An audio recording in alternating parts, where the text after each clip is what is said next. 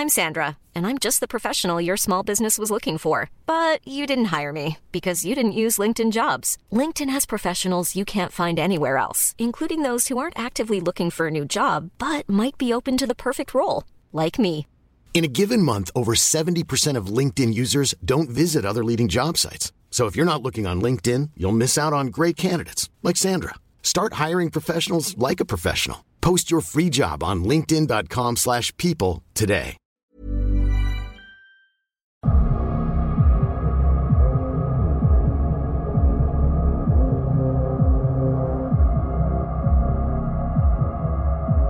I spent a fair bit of time in hospitals when I was a kid, from about the age of 4 to 7 or 8 or so. Once upon a time, asthma apparently tried to take me out. I don't remember almost dying. My folks are the ones burdened with those memories, and I've never asked them much about it for the obvious reason of not wanting them to relive that trauma. Hospitals are where I learned early on to appreciate medicine while still finding it disgusting. If you've never had to drink liquid prednisone, then good for you, and I mean that.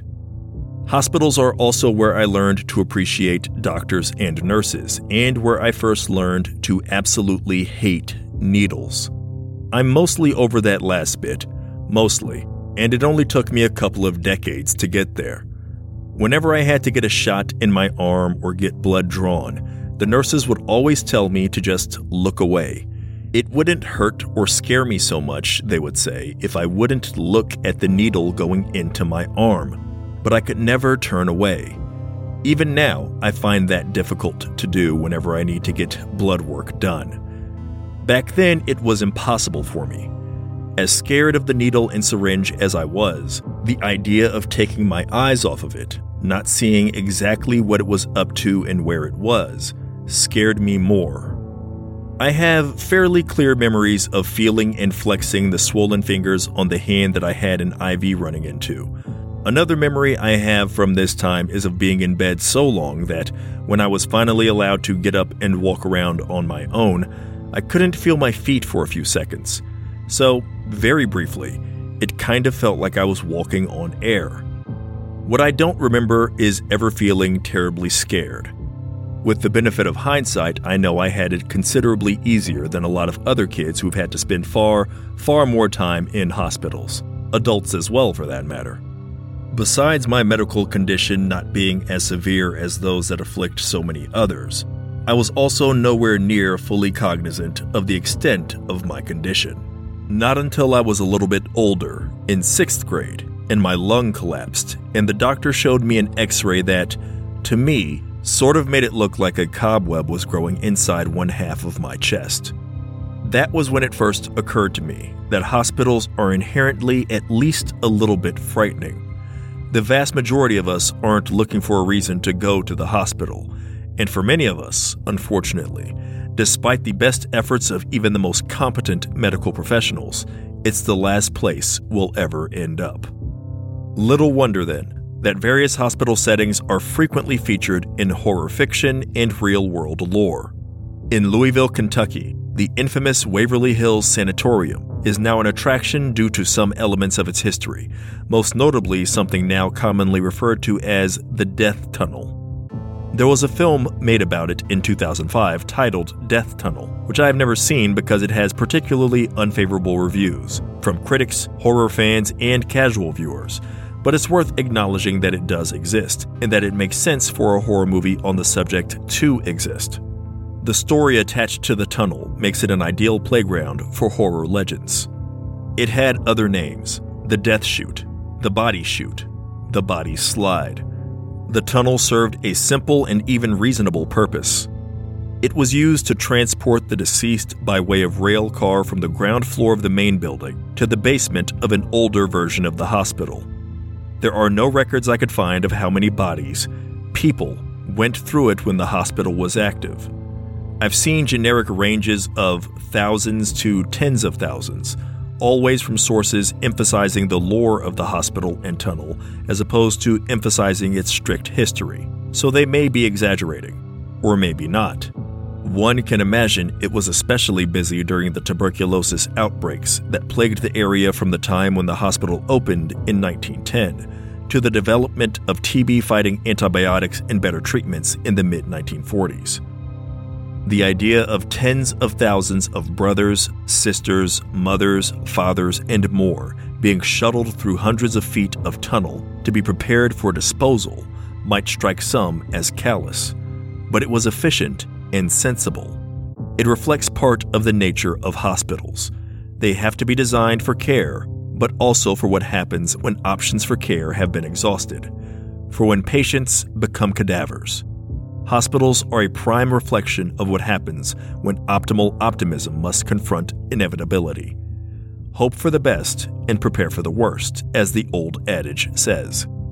Under absolute ideal conditions, every hospital and worker has to believe in the ability to cure anything curable, but accept the reality that some conditions are incurable, and that letting the dead occupy space better used to save the living is potentially recklessly jeopardizing the health of someone who still has a chance. A death tunnel, therefore, might be considered macabre, but hardly morbid. Again, this is all intrinsic to hospitals. They are places where people heal. They are also places where people die. I started this podcast in the immediate, large, and heavy shadow of the COVID-19 pandemic in 2020. The first episode includes a preamble expressing my desire not to exploit that topic or things related to it, while at the same time examining how we shouldn't, by default, automatically be afraid to feel fear or consider fear a negative thing. It is a natural, often beneficial emotion, and it can be rational for us to fear the worst that can happen to us if we go to a hospital, while also understanding it's more irrational to fear a diagnosis than the ravages of a diagnosed illness. COVID-19, at its multiple peaks, gave us waves of down-to-earth hospital horror stories. Unfortunately, it might never finish furnishing us with such stories. Overworked, exhausted, and unsupported staff. Under-equipped and overfilled emergency rooms and intensive care units. Some patients neglected, some hopeless, others still belligerent, distrustful, and even violent. Not quite a bottoming-out worst-case scenario, but as close to one as we've seen regarding modern medical institutions for several decades. But if you've read about hospital overcrowding in the past, whether during previous pandemics or epidemics, or during war, or just in impoverished areas of the world, you realize it wasn't unprecedented. A moment ago, I referred to idyllic hospital conditions, but the true utopian ideal for hospitals is a world where they needn't exist. And we all know that isn't possible. Medicine and treatment has gone through many phases throughout history. Like so many things in our modern world, our worst-case scenario is still better than the best-case scenario from just 200 or 300 years ago, much less the eras preceding that. Even as we know an ecological crisis looms, I still wonder if a bright and open-minded person from centuries past would still be eager to trade places with someone from our present day, based alone on the level of medical treatment they could now receive. Life expectancy of people from previous eras is a strangely, grimly skewed statistic. Infant and childhood mortality rates were so high that they tilt the numbers lower than what might be considered truly accurate, for lack of a better term. The average life expectancy for ancient Romans was about 25 years old, according to history professor Tim G. Parkin, for instance. But by his estimation, those who survived past the age of 25 lived on average to be 53 years old. Still not a great number compared to the modern Japanese average from birth to adulthood of 83 years old, but it still reflects that people in bygone eras weren't genuinely living in a world where hardly anyone survived into middle age. Still, the fact that enough young and vulnerable people were dying to drive the average down so dramatically speaks to the comparative ineffectiveness of medical care in the distant, and sometimes not so distant, past. Not always out of neglect or lack of effort, but out of simple lack of knowledge. We've now had enough time to learn so much more and develop so much more. Medical science has evolved beyond just treatment of the sick, but well into sciences designed to optimize health, athleticism, and longevity. Even with that in mind, what might magnify the fear we have of hospitals is the fact that we know all of the advancements we've made can't save us. We're an incalculable distance away from cracking the code to immortality, or even the one to just increase our current best life expectancy average by, say, 20%. To say nothing of addressing illnesses for which the best treatment currently is make death as comfortable and painless as possible. I've had the displeasure of having my heart sink at the phrase hospice care with regard to people I love more than once, and I still might be comparatively fortunate when considering others who've had to hear the term more often or who aren't even given the opportunity to hear that term before a relative or friend passes. We're not just afraid of hospitals because of what going into one might mean for us. Hearing that someone you care about has been taken to a hospital can produce a jolt of terror. Hell, it can even be disquieting to see it happening to a stranger or someone you barely know. Seeing an ambulance on your street, a few houses down, in front of the house of a neighbor whose name you don't know, who you've only waved at on occasion, can still prove disturbing. The best you can hope for in such a situation is that it's a false alarm, and the ambulance will leave without a patient in back. Otherwise, seeing an ambulance in flight to an emergency room, lights flashing, is the potential alert that a hospital is going to receive someone whose life is in danger. Ambulances, relative to actual hospital buildings, have been rarely utilized in horror or lore. Phantom vehicles are a significant presence in ghost lore and urban legends. There have long been ghost trains and phantom carriages, and even just solo ghost riders on horseback. A phantom carriage appears in perhaps the most famous ghost story of all time, Charles Dickens' A Christmas Carol. In modern times, haunted cars have shown up in the work of horror legends ranging from H.R. Wakefield to Stephen King. On the more conspiratorial yet somewhat more grounded side of things, black helicopters are associated with everything from militant New World Order takeovers to UFO cover-ups, and the car known as Black Volga features in dark legends from Greece to Mongolia. It's a car used either by Satanists, secret police, or everything in between to abduct and disappear people caught out at night. No such phantom or black ambulance exists though, which I find a little strange. An impressive work of horror that does feature a ghostly ambulance is the Danish television series known in English as Kingdom. Its Danish name is spelled Riget, and its pronunciation appears to consist of just one syllable, and I'm still not even going to give it a shot. Not on this recording, at least. I pride myself on at least trying to pronounce words outside of my native tongue as correctly as I can, but this one just isn't happening for me. Anyway, the Danish series was remade for American audiences as Kingdom Hospital, a mini-series developed by Stephen King. All respect to the American king of horror, in this case, I prefer the original Danish version. And of the things I remember of it, including the absolutely outrageous climactic cliffhanger of its childbirth scene, what haunts me the most are the relatively brief but important and eerie scenes of a ghostly ambulance driving through the dark and arriving nightly at the hospital with no one alive inside, yet clearly being driven by something and also carrying something. Of all the kinds of automobiles that could haunt the highways and byways, aside from hearses, an ambulance seems the most obvious choice. It should be, by now, more cliché than ghost trains. Yet Kingdom is the only significant work of fiction I've found that features one, and the only legend, urban or older, that I could find about phantom ambulances is a relatively recent one about an invisible ambulance whose siren can be heard at the spot of an accident in the Mexican city of San Nicolas de los Garza. The hospitals themselves, then, remain the primary haunted spaces. Sometimes they're used when a haunting is only suggested, or when the terror is still human, at least relatively. 1981's Halloween 2 places its final girl and its somewhat human spree killer in a hospital. The same goes for an 80s action film with some horror DNA, Sylvester Stallone's Cobra.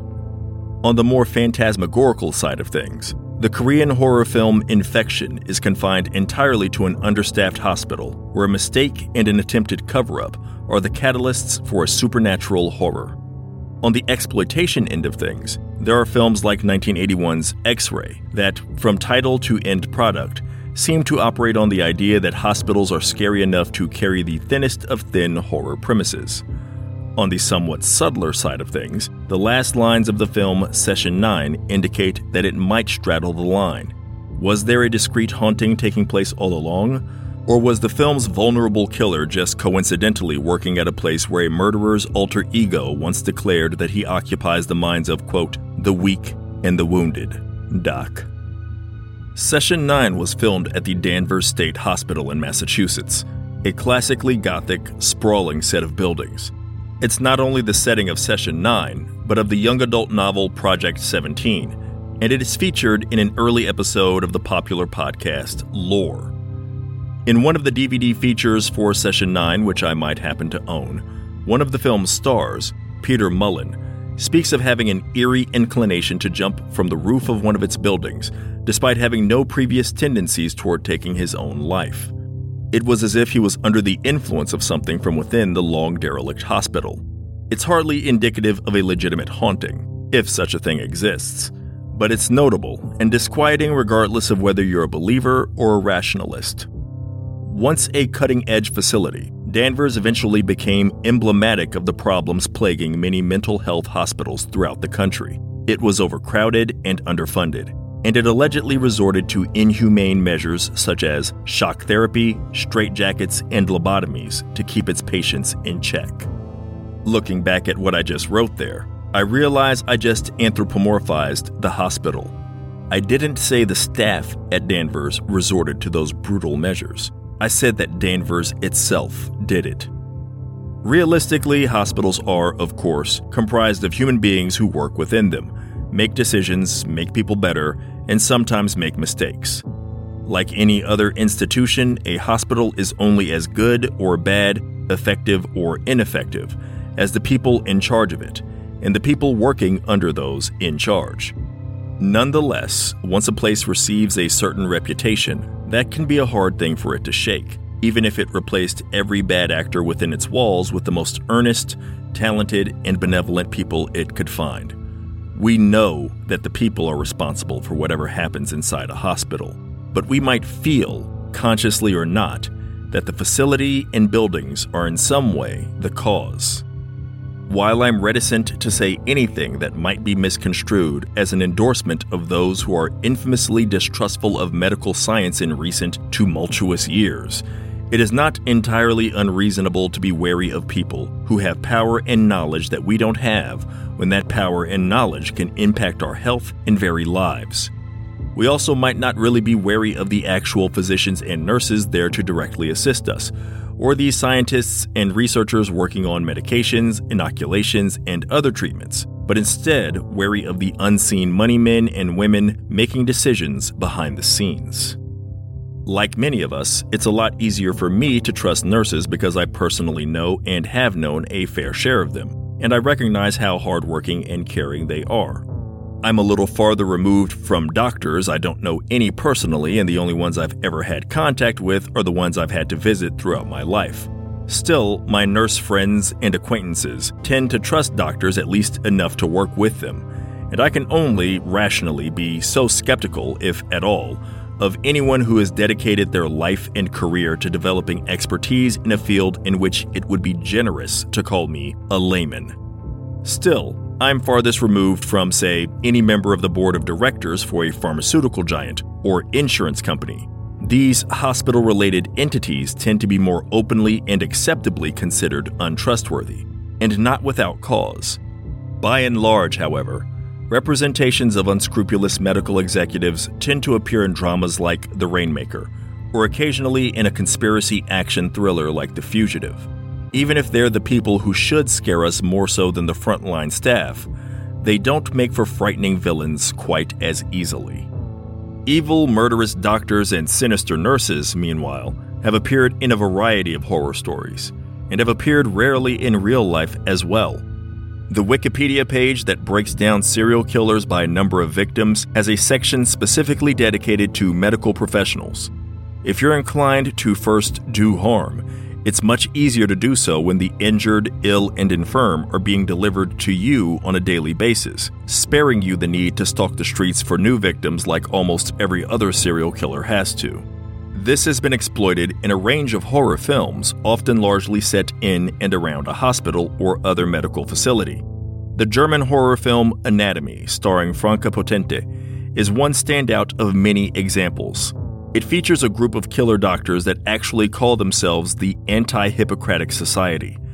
For any who may need a reminder, the Hippocratic Oath is a millennia-old ethical promise made by physicians in which, among other things, they swear to abstain from all intentional wrongdoing and harm. So the killers in Anatomy are proudly placing themselves in direct opposition to that promise.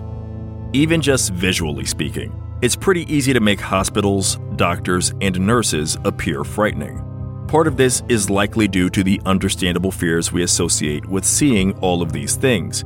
Again, it's perfectly natural to be a little apprehensive about having to visit a hospital, to say nothing of having to stay for an extended period of time and possibly have to live out your last days in one.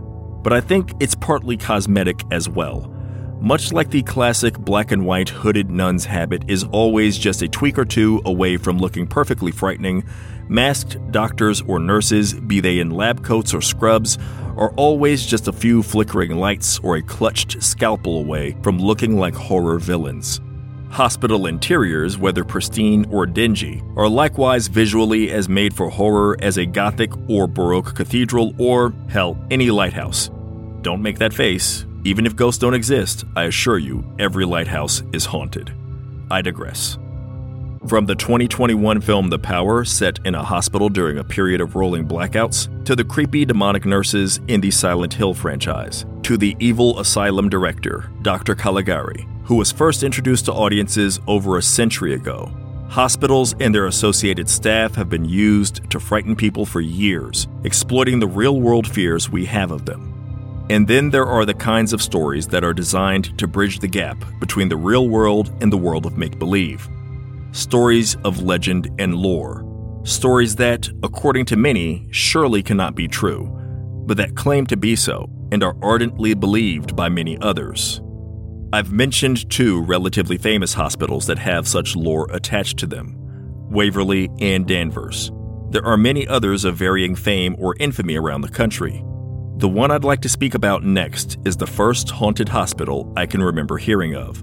It's not the one I stayed in when I was a kid in Mississippi, but one very near to it. One that, by the time I was leaving Mississippi at the age of 13, was already being spoken of as if it was distant history.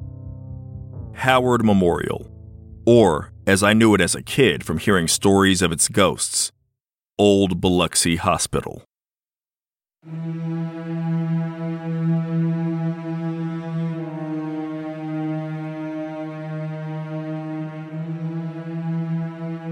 If you believe in haunted houses, I have to imagine you believe in haunted hospitals.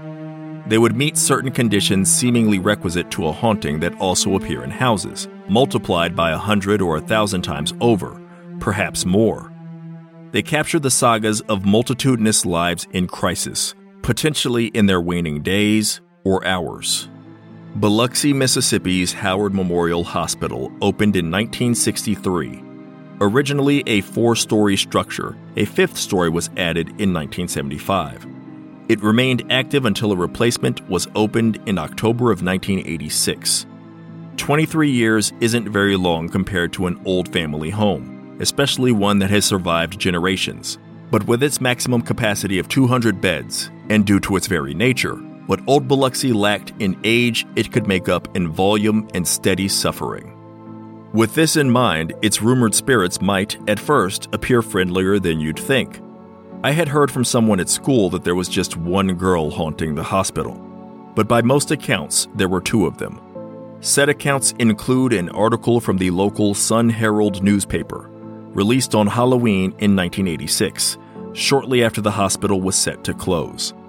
The title of the article states that certain staff members hoped the 2 ghost girls were going to, quote, survive the transition to the newer facility.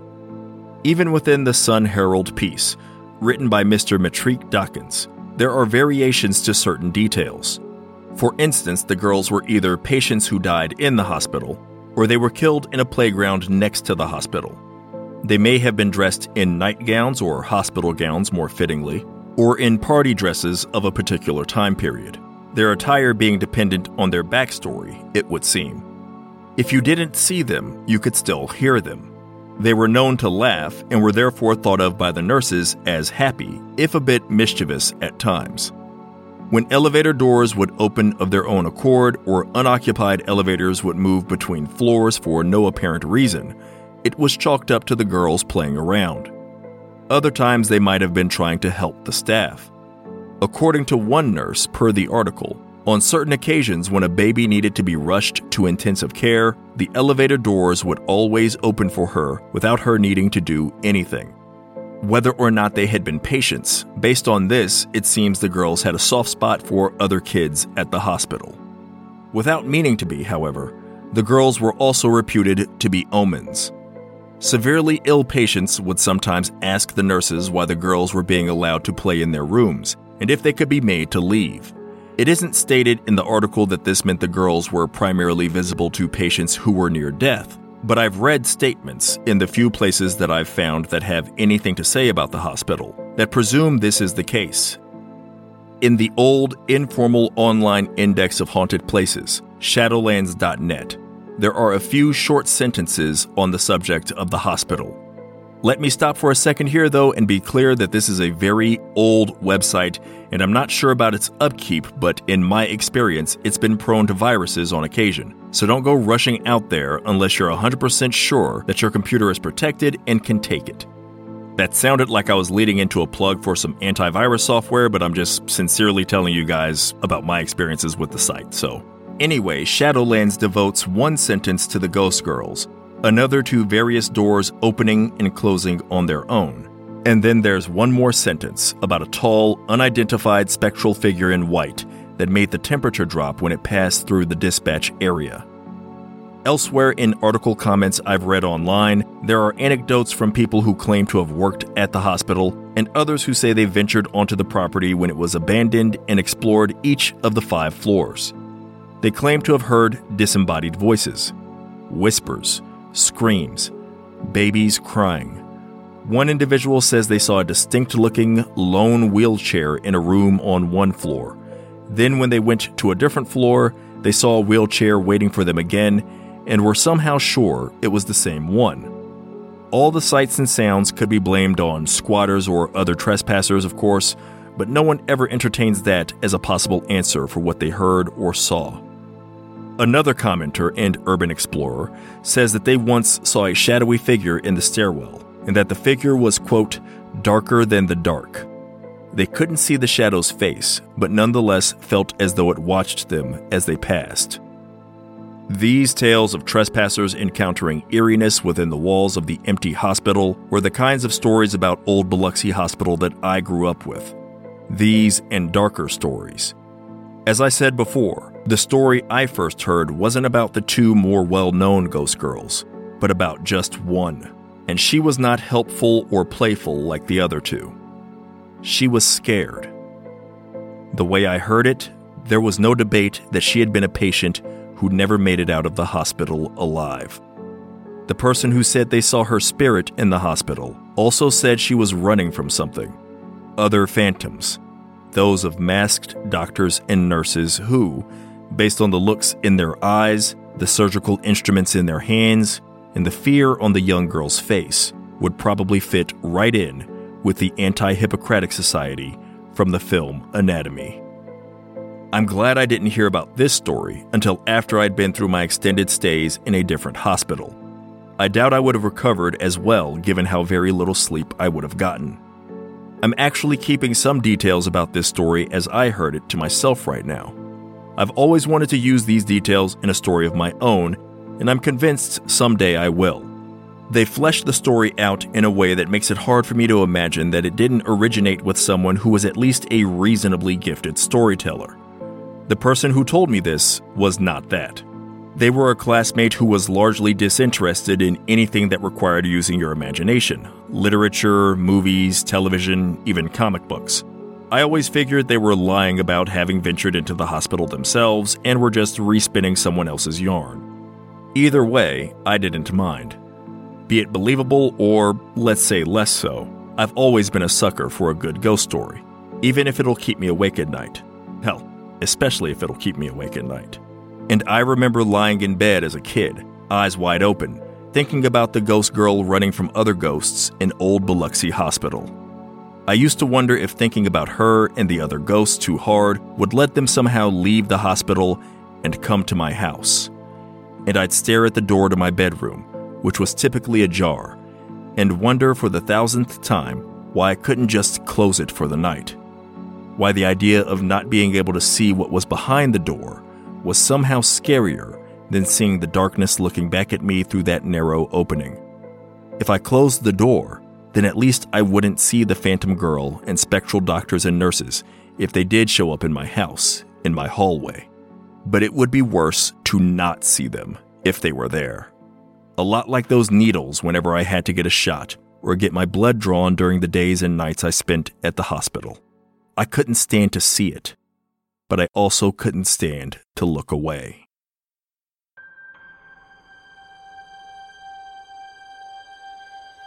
Thank you for listening to the Healthy Fears podcast, written, produced, and narrated by Johnny Compton. For transcripts and research notes, if applicable, for each episode, visit healthyfears.com. Or if you're interested in my writing, my publication credits and links to some stories can be found at johnnycompton.com. Primary sources for this episode include the Sun Herald article written by Matrique Dawkins titled Hospital Staff Hopes Ghost Girls Survive Move, and the book Demography and Roman Society written by Tim G. Parkin. My debut novel, The Spite House, is currently scheduled to be released by Tor Nightfire on February 7th, 2023, and is available now for pre-order at Barnes & Noble or quite possibly an independent bookstore near you. Prolific horror veteran Cynthia Pelayo, a Bram Stoker Award nominee twice over, says of my book, quote, "The Spite House is the modern Gothic story full of dread we've all been waiting for." If that sounds interesting to you, then by all means, feel free to reserve a copy today. The subject of next week's episode is scary hotels, moving from hospitals to the hospitality industry, for anyone who is interested. Until then, I'll just say, here's to your health, and to that of all of those who work hard to help us when we are unwell.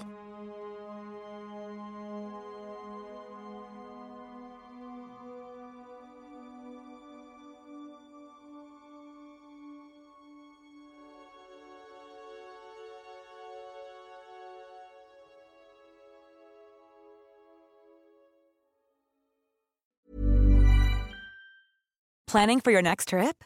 Elevate your travel style with Quince. Quince has all the jet-setting essentials you'll want for your next getaway, like European linen, premium luggage options, buttery soft Italian leather bags, and so much more. And is all priced at 50 to 80% less than similar brands.